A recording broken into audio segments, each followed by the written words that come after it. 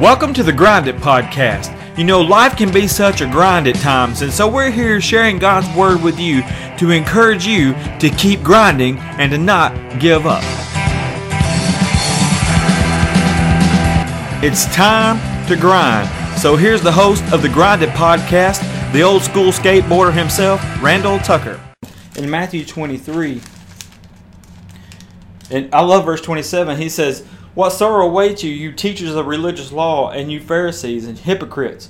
For you are like whitewashed tombs, beautiful on the outside, filled on the inside with dead people's bones and all sorts of impurity. Outwardly you look like righteous people, but inwardly your hearts are filled with hypocrisy and lawlessness." He just paints the picture, a true picture of what these religious leaders, these Pharisees who thought they were representing God. He says, this is what you really are. You look the part. You are beautiful on the outside. Yes, you're wearing these fancy robes with these extra long tassels, and you got these big old phylacteries showing everybody how much scripture you know, and you're out here saying these prayers, and you act the part, but on the inside, you're full of dead men's bones. Because you don't get your hands dirty. You're just acting. You see, you're like the guitar. You know, you look the part, but when I pluck the strings, you're out of tune. You're out of tune with God. You're not representing God like you should. And that's the question we have to answer. Are we in tune with God, or are we like the Pharisees? I mean, when God plucks our strings, are we in tune, or are we out of tune? Because if we think we're in tune but we're really out of tune, then we're going to be like I was in that service, and I start jamming on my guitar and realize, hey, I'm out of tune. And that's what happens when we come close to God. We realize, hey, we're out of tune. When we get into God's Word, we realize I'm out of tune with God. And this whole time I thought I was in tune, and we're only fooling ourselves, like these Pharisees. And so the question we have to answer is, are we in tune with God? Because if we're not, we're leading people away from God. We're leading people away from Jesus. The second thing I want to talk about guitars needing tuning is this. And I said it earlier, it doesn't take much to get a guitar out of tune. There's all kinds of things, the humidity, the weather.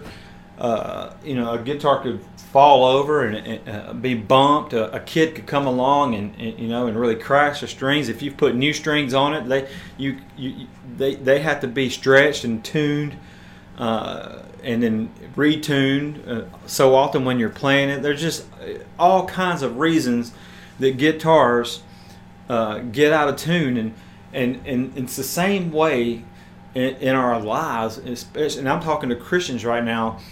1 Peter chapter 5 verse 8 says, "Stay alert, watch out for your great enemy, the devil. He prowls around like a roaring lion looking for someone to devour." And if you've ever watched the Animal Planet or Animal Kingdom, anything like that, watch YouTube videos of a lion. They're not a house cat. They're called the king of the jungle for a reason. They're huge. They're powerful. They're very, very strong animals, and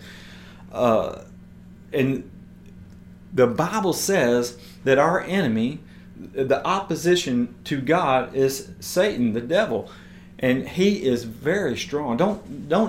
Never underestimate the power of the devil. Yes, God is much stronger. He who is in us is greater than he who is in the world. We have the Holy Spirit living inside of us, but don't be fooled. The devil tempted Jesus in Matthew chapter 4 on three different areas, and Jesus used God's word and quoted God's word to defeat Satan. But we're not Jesus. Jesus was the only one who never sinned. He was perfect. He could be our Passover lamb, 1 Corinthians 5:7, because he was perfect. But we are human. Yes, we're filled with the Holy Spirit. Yes, we strive to walk with Christ. We strive to be like Jesus each and every day. As Paul says, I die daily, meaning that when I first wake up in the morning, I am making a conscious effort to put self to the side, to put my selfish wants and my selfish needs to the side and say, I'm going to live for Jesus today. But you know what? Whenever we make that commitment, whenever we make that statement of faith, and as soon as we walk out the door, even sometimes before we even walk out the door of our homes, you know what? We're hit with a temptation. We drop our glass of milk. We spill the coffee or whatever, and we get a little aggravated. It's anger. Just tense, or we wake up or we don't sleep the night before because we got worried. We got something on our mind and we're anxious. We're full of anxiety. We sin. We sin. And why do we sin? Because there is a lion out there, and he is walking around. He is crawling around like the mighty, powerful animal that he is, because Satan is powerful. Whether you want to admit that or not, he's a lot more powerful than we are as human beings. And he knows our weaknesses. He knows how to get to us. He knows. If you remember the cartoons from when I'm 49 years old, so with this cartoon, I think it was on Bugs Bunny or something when I was a kid. But they would dangle the carrot out there to make the rabbit run, or whatever animal it was. But they would dangle the carrot, and the animal would chase it and run really fast. Well, it's like a fish with a worm on a hook. And we can, I remember one time when a friend of mine and myself, we were in Alabama, and we were fishing in this pond that we'd come up on, and we were using a bass bait, and it was an artificial bait, but we were catching these huge catfish. I mean, these like 20, 30 pounds. I mean, these things were ginormous in this pond, and it was just amazing. But it was an artificial bait. It wasn't even a real worm. It was fake, and that's what Satan does. He uses these, and nothing's changed. He uses the same tactics that he used on Adam and Eve: the lust of the flesh, the pride of life, and I forget the third one. But he does not change. But he knows our weaknesses. He knows what to dangle in our face to get us to take that bite, to bite the hook. And once we bite that hook, he sets the hook and we're in trouble. We get out of focus with God. In 1 Corinthians 10, 1 through 13, it's a great passage there, but it just starts off like this. Paul says, take heed lest you fall. Take heed. Watch yourself. That's why 1 Peter 5:8 starts off with stay alert. You gotta be you gotta be sober. You gotta be watching out. You got to be ready, because the devil don't always sneak up from behind and attack. He'll come right at you head on, and you can see it coming, and it's still hard to say no, because he knows our weaknesses. He knows how to get to us. He knows how to dangle that bait in our face and get us to go for it. And to be honest, sin has ruined so many Christians' lives, and it happens to the strongest. We see it all the time, and I don't want it to happen to you, and I don't want it to happen to me. I don't want it to happen to anybody that is serving Christ. But the devil is, the honest truth is, the devil is walking around like a roaring lion, and he's trying to devour us. And so we have to stay on top of it. And there's so many things that the devil uses to get us out of tune with God, if you will. So watch out. Be sober. Keep your eyes on Jesus. And whenever life happens, whenever temptations come along and you fall into that temptation, it's not over. Just remember who your Savior is.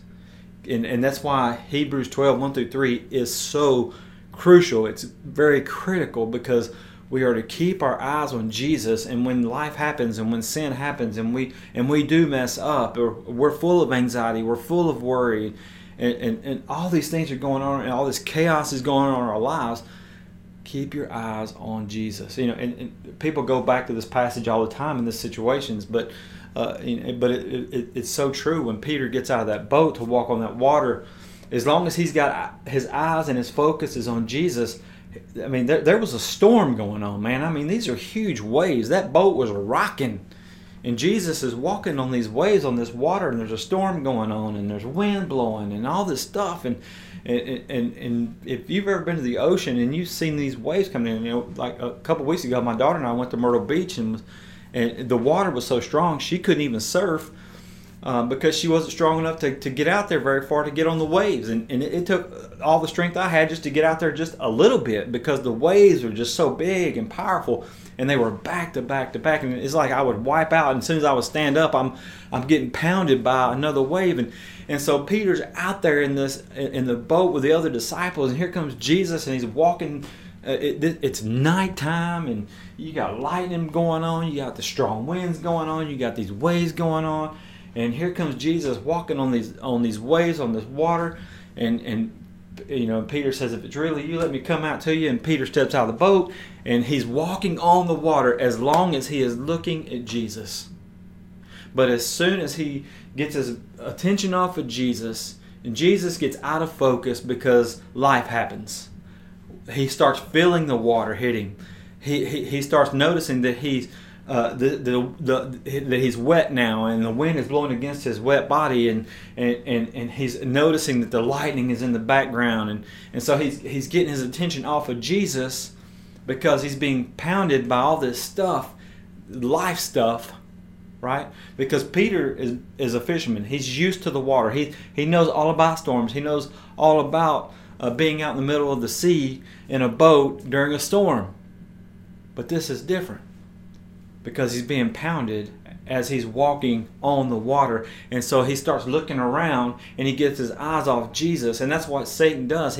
We're trying to walk with Jesus, and he throws waves at us, he throws wind at us, he throws lightning, he throws thunder, and you hear the clap you hear all these claps and these loud booms, and and you got this going on and that going on, and it's worry and it's chaos, and it's confusion, and it's And so Peter gets his eyes off of Jesus, and he begins to sink. And Jesus has to reach down his hand and pull Peter up out of the water, and they're back on the boat.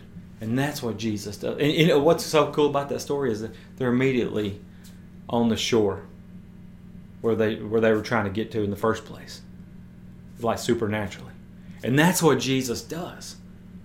Even when we're sinking, because all this chaos is going on around us, Jesus is still there, and he reaches down his hand and he pulls us up out of the chaos, out of the mess, out of all this crap that's going on in our lives that's taking our focus off Jesus. He's like, here, I'm right here. Just reach out your hand and grab hold of me, and keep your focus, keep your eyes on me, because I can get you out of this. I can get you through this, and I can get you to a place of safety in just a blink of an eye, because that's how powerful he is. So it doesn't take much to get guitars out of tune. And it doesn't take much to get our lives, even though we're following Jesus the best that we can, it does not take much to get our lives out of tune with God. But that's the thing. If we stay with Jesus, he tunes us. And the last thing that I want to mention about guitars need tuning is this. When I was on stage in front of all those people at church and was jamming with my one string badly out of tune, and everybody could hear it and everybody knew it, and it was so embarrassing to me, it took that person who has been playing in a band for a long time, who knows music a whole lot better than I do, to come over and say, hey, here's the issue. You've got a string out of tune. And I said, I know. What do I do? And they said, just retune. Just stop what you're doing and retune your guitar. And so here's the thing. I know in this day in social media and texting and things like that, we don't really get involved in people's lives anymore. We're too worried about what's going on in our own lives. But the fact is, when we see people who are struggling, they're following Christ, but they've got something going on that just keeps knocking them down, we're supposed to go and help. We're supposed to go to that brother or that sister who is struggling with a sin and help them. Not ignore them, but to help them. Just like Jesus reached down into that water and pulled Peter up out of that water. We are to go to that person and help them. In Matthew 8, just like that lady came to me and told me, hey, you need to stop what you're doing and retune your guitar. We need to go to people that we know who are in sin and say, look, you need to stop what you're doing because this sin has got you out of tune with God. Stop what you're doing and retune. In other words, get your focus right. And we don't want to do that because we don't want to hurt anybody's feelings. Well, yeah, I would rather hurt their feelings than them get into heaven than to just keep my mouth shut and them go to hell. That would be terrible, terrible. Well, it's uncomfortable for me to have to go to that person. Yes, it is. It's very uncomfortable, but it's necessary. In Matthew 18, 15 through 17, Jesus says, if another believer sins against you, go privately and point out the offense. But listen to what Jesus said. Go privately. Go to that person and talk to them about their sin. If the other person listens and confesses it, you've won that person back. But if you're unsuccessful, take one or two others with you and go back again, so that everything that you say may be confirmed by 2 or 3 witnesses. If the person still refuses to listen, take your case to the church. Then if he or she won't accept the church's decision, treat that person as a pagan or a corrupt tax collector. But you can see the process here. You go to the person alone and you say, hey, you're in this sin, you need to stop what you're doing. But if they don't listen, you go get 2 or 3 witnesses, not so you can gossip and tell their business all over the church, but you take 2 or 3 witnesses with you to establish that, hey, I've gone to this person alone, it didn't work, so I'm bringing you, and here's the situation. We're going to talk to them about it again with these witnesses, and then if that don't work, you get the whole church involved. There's a process. And I've seen this happen. I've been a Christian since I was 11 years old. I've seen this happen once. This process right here. One time.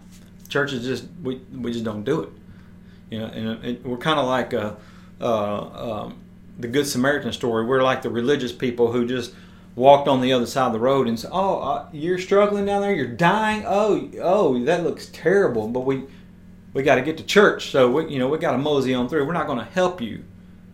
That just, it's not the way to be. We got to be like the Good Samaritan who saw the Jew laying in the ditch, bandaged up their wounds, and took them to an inn to recover and even paid their bill.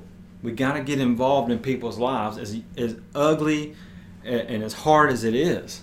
Because if we know that a person is struggling with sin, we're the example of Jesus. We gotta be the tuner in that situation, and we have to help them with their struggle and pull them out of that struggle if we can.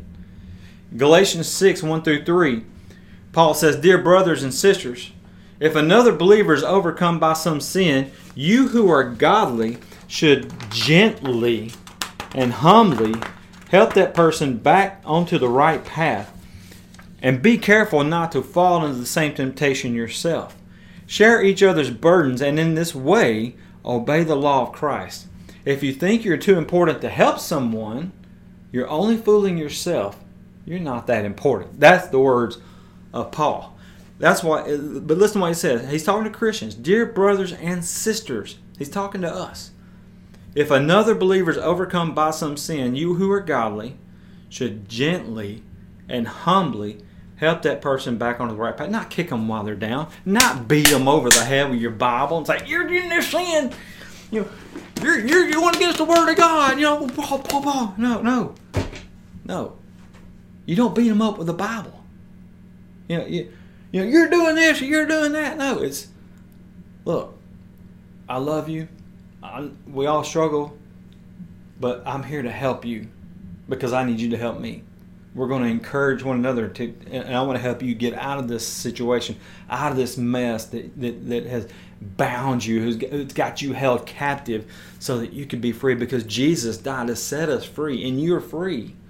because Jesus has set you free, but you just got entangled back into this web. And so, I know you've struggled, and I've watched like a bug caught into a spider web. The more it struggles, the more entangled that it gets. And then that spider comes and injects poison into it until it kills it. And then he wraps it up and has lunch or supper or breakfast. And that's what Satan does. He gets us caught in these webs, and we think we can do it on our own, and so we struggle and we struggle and we struggle, and then next thing you know, we're wrapped into this web of sin, and we can't get out on our own, even though we try and we try and we try and we try. And so it takes somebody coming along and pulling us out of that web and saying, I'm here to help you, I'm going to set you free. But we can't do that if we don't get involved into that person's life. And that's why Paul says, if you think you're too important to help, you're not. You're only fooling yourself, because you're not that important. And you're not. And I'm not.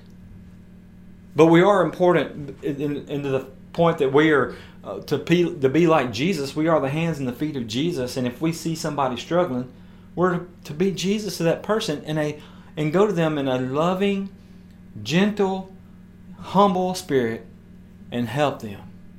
That's how Jesus handled people. He was kind. He was compassionate. The Bible says over and over that he had compassion on people. And he didn't beat them over the head. He forgave them, and he loved them unconditionally. And he knew the people, like the woman at the well had been married 5 times. And she's living with a guy. He didn't beat her up with that sin. When she started to confess her sins to him, he said, I know. Because he said, I know you're living with this man and you've had 5 husbands. I'm not here to condemn you for it. I'm here to love you because I'm the Messiah. And I'm here to forgive you of your sins. And so that's what we do. We go to people that are struggling with sin. And like Paul says, or like Jesus says, don't be careful that you don't fall into the same sin. If I'm an alcoholic, or if I'm a drug user, I'm not going to go hang out at the bar with somebody where or if I'm a gambler, I'm not going to go to the casino where I'm tempted to fall into the sin. But I will go to that brother or sister before they get to the bar, before they get to the casino, before they go see their drug dealer, or just fill in the blank with any sin, and say, hey, we've been delivered by the power of Christ, by the blood of Jesus, and we should not live this lifestyle anymore. And I'm here to help. And so I'm extending my hand to you to pull you out of this storm. And so we go in love and not condemnation. And we look to Jesus as the example, how he handled people with grace and mercy and compassion. I mean, if you think about Jesus and the attitude of Jesus, and Paul says in Philippians 2 to have this attitude of Christ. Well, what kind of attitude did Jesus have? When he was getting arrested in the Garden of Gethsemane, and his betrayer Judas had led this little militia there to the garden to arrest Jesus. Do you remember what Jesus did and said to Judas? Judas walks up to him, gives him a kiss on the cheek, because that was the signal to the militia that is the one that they are to arrest. And Jesus just looks at it, Judas. And he doesn't say, I know why you're here. I can't believe you've done this to me. He didn't have an attitude like that at all. He just looks at Judas and he calls him friend. Friend, why have you come? Jesus knew why he'd come, but he wanted Judas to confess it, to experience it. And that is the attitude that we are to have with people. I mean, Judas was the money carrier. He was the treasurer of the group, and he was stealing money from the money bag. He was stealing money that they had collected to survive on. Jesus knew that the whole time, but yet Jesus washed his feet He washed Judas's feet before Judas went off to betray him. That's the attitude that we are to have with people. A humble attitude, a gentle attitude, a spirit or heart of kindness, compassion. And that's what I want to end on guitars need tuning. You know, maybe today you've listened to this.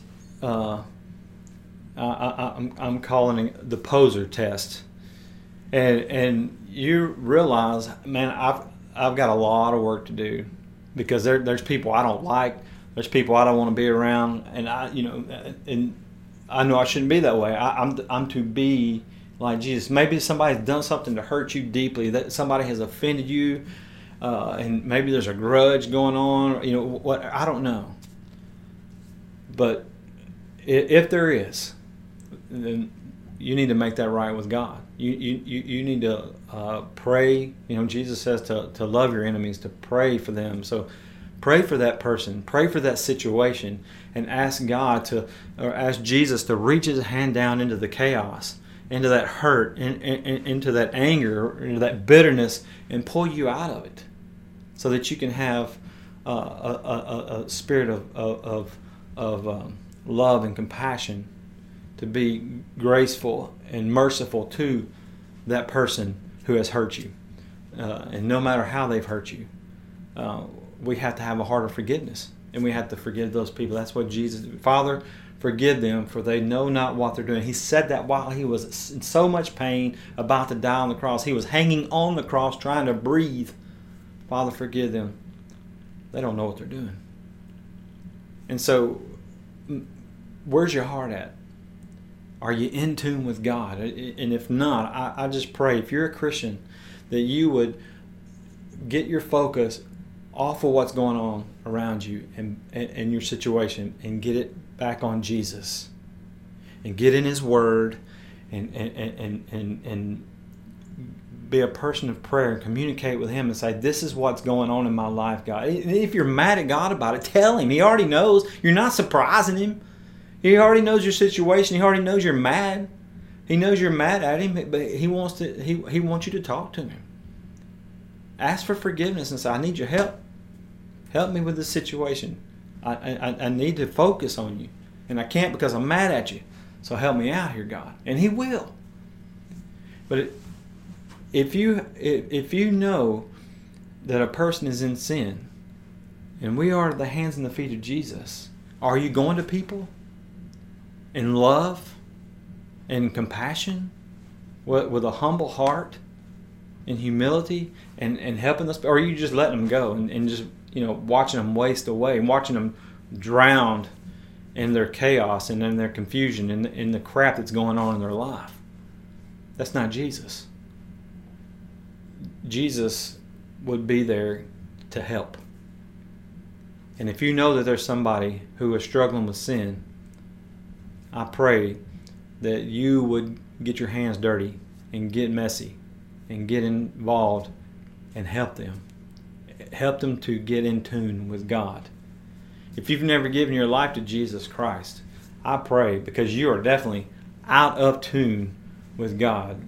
You're not even on the stage. Your strings are way out of tune, and you're not making good music. You may think you are. You may look the part like the Pharisees.